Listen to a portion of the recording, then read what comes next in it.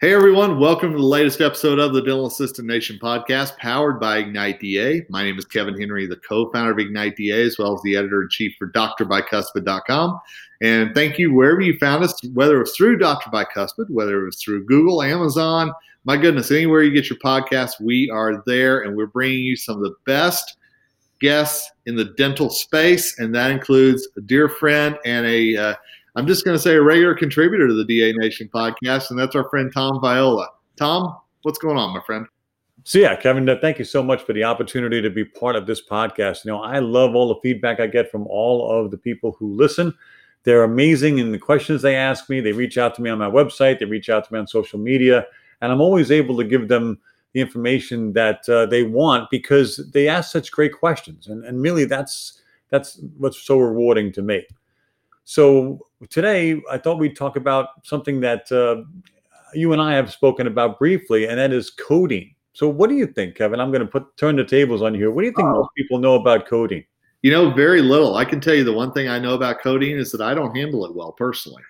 It doesn't treat me very well, so I always stay away from it any time that I get to that point where I might need it. But I want to hear more from dental's pharmacology expert about it. My gosh, that's the extent of my knowledge right there. All right. So what is it about codeine that makes it the kinder, gentler opioid? There's so much attention has been focused on oxycodone because of the national lawsuits that have been filed and against the makers of OxyContin. And that's gone a lot of attention. And hydrocodone, because hydrocodone seemed to be a favorite amongst people who used opioids recreationally. But codeine always seems to fly under the radar. Codeine always seems to be, that other opioid. And I know a lot of dentists like to prescribe codeine. They like to prescribe Tylenol with codeine. And so we've got to ask ourselves why. Why is codeine, still so popular? Well, the first thing about codeine everybody needs to realize is codeine is not a drug, not in the strictest sense. Codeine is a prodrug. And what that means, if you remember this from pharmacology, is that codeine on its own doesn't do anything for you. It needs to be metabolized in your liver by the CYP2D6 enzyme to morphine. And once it's converted to morphine, then it actually has pain-relieving effects. So to reiterate, codeine on its own gives you no benefit but constipation. Morphine is the active piece that actually does the job. Okay, so why do docs like to write it? Because I think they realize that the conversion of codeine to morphine is a pretty slow but reliable process. You don't get a lot of morphine out of each codeine tablet. So it's enough to treat, moderate to severe pain, but it's not going to be something that would necessarily cause some of the more egregious side effects that we'd see with hydrocodone and oxycodone. Okay.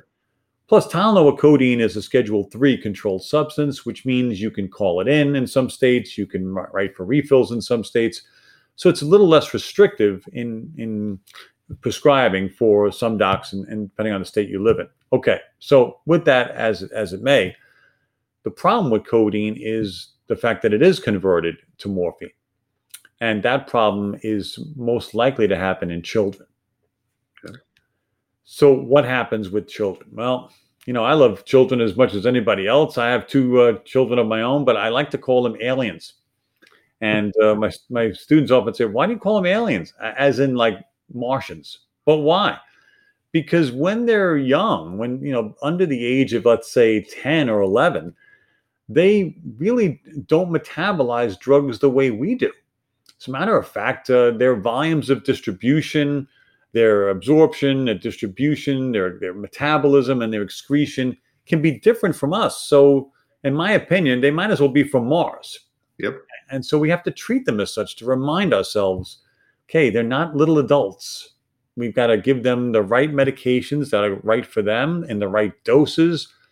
And that means, to give that overall impression to my students, I say, think of them as Martians, okay, aliens. They're not metabolizing and processing drugs like we do until maybe they're in their mid-teens or even in their 20s. Well, the FDA is in agreement with me on that. They don't call them aliens, but they say, don't give codeine to children under the age of 12. But why? Well, because children and their metabolism of codeine is unpredictable. Okay.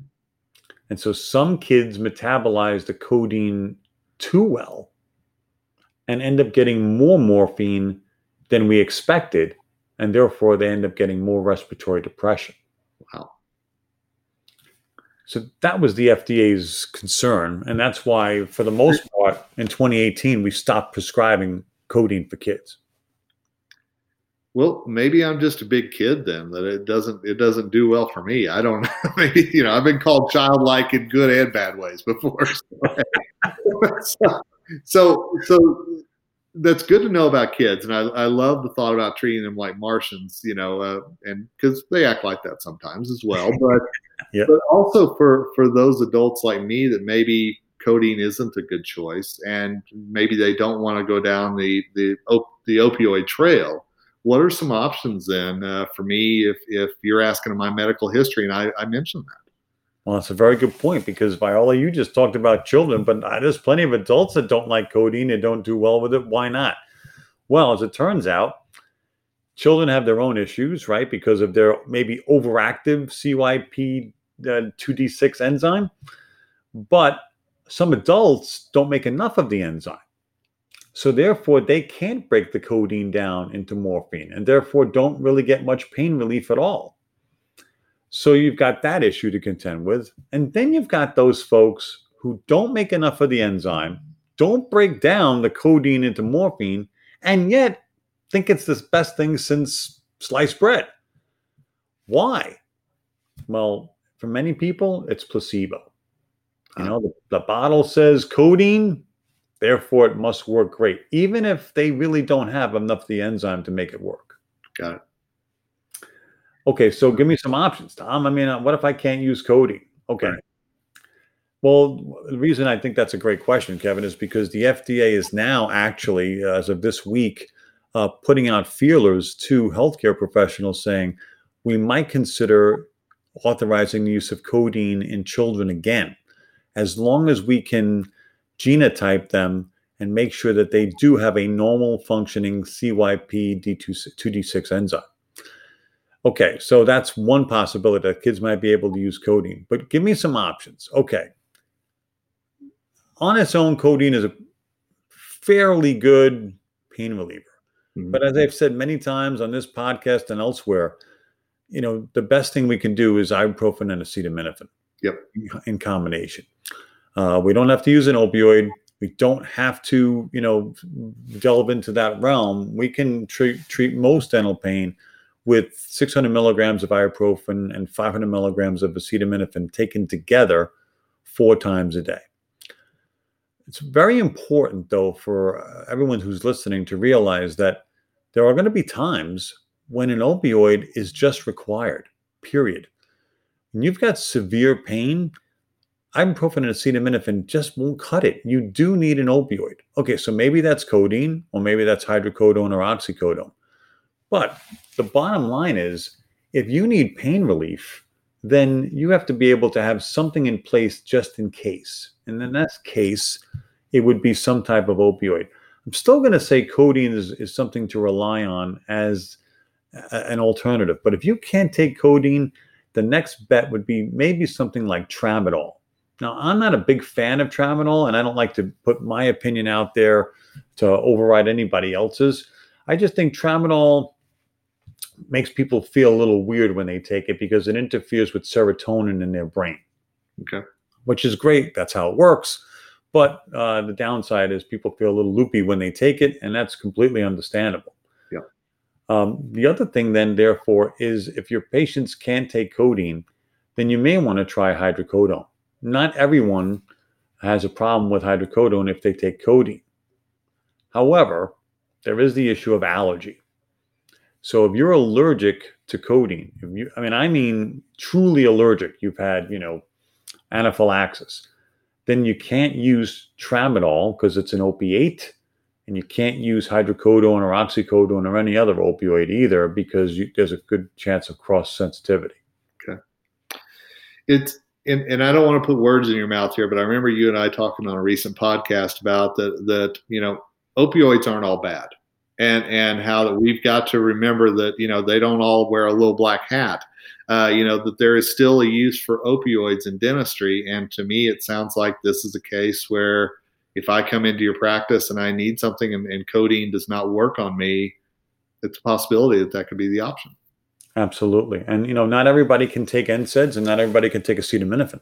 And the other big thing with the opioids in dentistry is that every opioid analgesic we use in dentistry contains acetaminophen. So it's a big concern for us because you're not just prescribing the opioid, you've always got the add-on, in this case, acetaminophen. And if the patient's taking other forms of acetaminophen along with the opioid we prescribe, that can easily add up quickly to the 4,000 milligram limit. So we've got to be careful about how we prescribe these opioids. I've always said, and I'll continue to say it, you have to prescribe for the smallest amount of doses, for the smallest, effective dose, and the smallest amount of time. We want to get opioids in and get them out quickly, no more than maybe 6 or 10 tablets per script. And that way, there's less doses left over, so kids can't get their hands on them. So there's a whole, mantra to how you prescribe opioids, which makes sense. It's best practices. But as you said, Kevin, I'll repeat it. There's always going to be a place for opioids in dentistry. And, and all these things that interact with each other, all these things that we've got to make sure that the patient is on the same page as the practitioner whenever it comes to prescribing them. I'll be honest, Tom, and again, I've never worked in a dental practice. Let's make that very clear. But, before you and I really started talking about this stuff, I had no idea. And I think so many patients walk into a practice and they don't realize that they should be talking to you and they should actually be saying, I'm allergic to this. This has given me problems in the past, because that's the baseline that you build everything off of. Oh, couldn't agree more. And that's why the medical history is so important. And one thing that's really changed over the last, I would say, 2 years, since most of the states now enacted some form of legislation mandating opioid education, part of that education is it is now mandatory in a lot of states for the prescriber to educate the patient on the risks of opioid use, the risks of potentially respiratory depression, addiction, how to keep unused doses safe and out of the reach of children. All of that, plus more, was really always in the realm and in the responsibility of the pharmacist. But now most states are mandating that it's a requirement of the prescriber at the time of prescribing to give that education to the patient. So if you're not really familiar with that as a prescriber right now, or if you're a dental assistant who works in an office where your doc does prescribe opioids, this is your opportunity to attend some courses, figure out what you're supposed to say to a patient, exactly what education you need to give them, what kind of warnings you need to give them, and counseling so that they leave the office as educated as possible. Yes, they'll probably get it again from the pharmacist, but if you're not telling them, in some states now, that's a violation of the law. Great point. Great point. And I know some of you out there are thinking, how does this apply to me? I don't know some of this. Maybe I need a brush up, no pun intended on this. Tom, I know you have some good resources that can certainly point some people in the right direction. Oh, yeah. And that's absolutely fine. If anybody wants to take the courses on my website, they can. I have about 20 courses up there right now that are all online, on demand. You can take them anytime you like. For on-demand CE credits, you get a certificate immediately. But it's not just for the CE. It's really just to learn, what you need to say and not say to a patient who's taking opioids. So find me on my website. It's tomviola.com. And find me on social media. It's Pharmacology Declassified, Facebook, Instagram. Look me up, and I'd be happy to give you any information you need. And I can tell you, Tom is a wealth of information. I've listened to him. I know countless members of our Dr. Bicuspid subscriber list have, as well as many listeners of the Dental Assistant Nation podcast. We're always glad to have you on, Tom. Thanks so much for talking to us today, man. And looking forward already to the next time we get together. It's always a pleasure, my friend. Thank you so much. You bet. And thanks to all of you for listening to this episode of the Dental Assistant Nation podcast. We always love when people like Tom come on to talk to us about things that are happening in the dental industry, things that impact your business, things that impact your practice, and things that impact your patients. So very important. So thank you again. For now, Kevin Henry, the co-founder of Ignite DA and editor-in-chief for Dr. Bicuspid, signing off, wishing you a great day ahead. Together, we rise.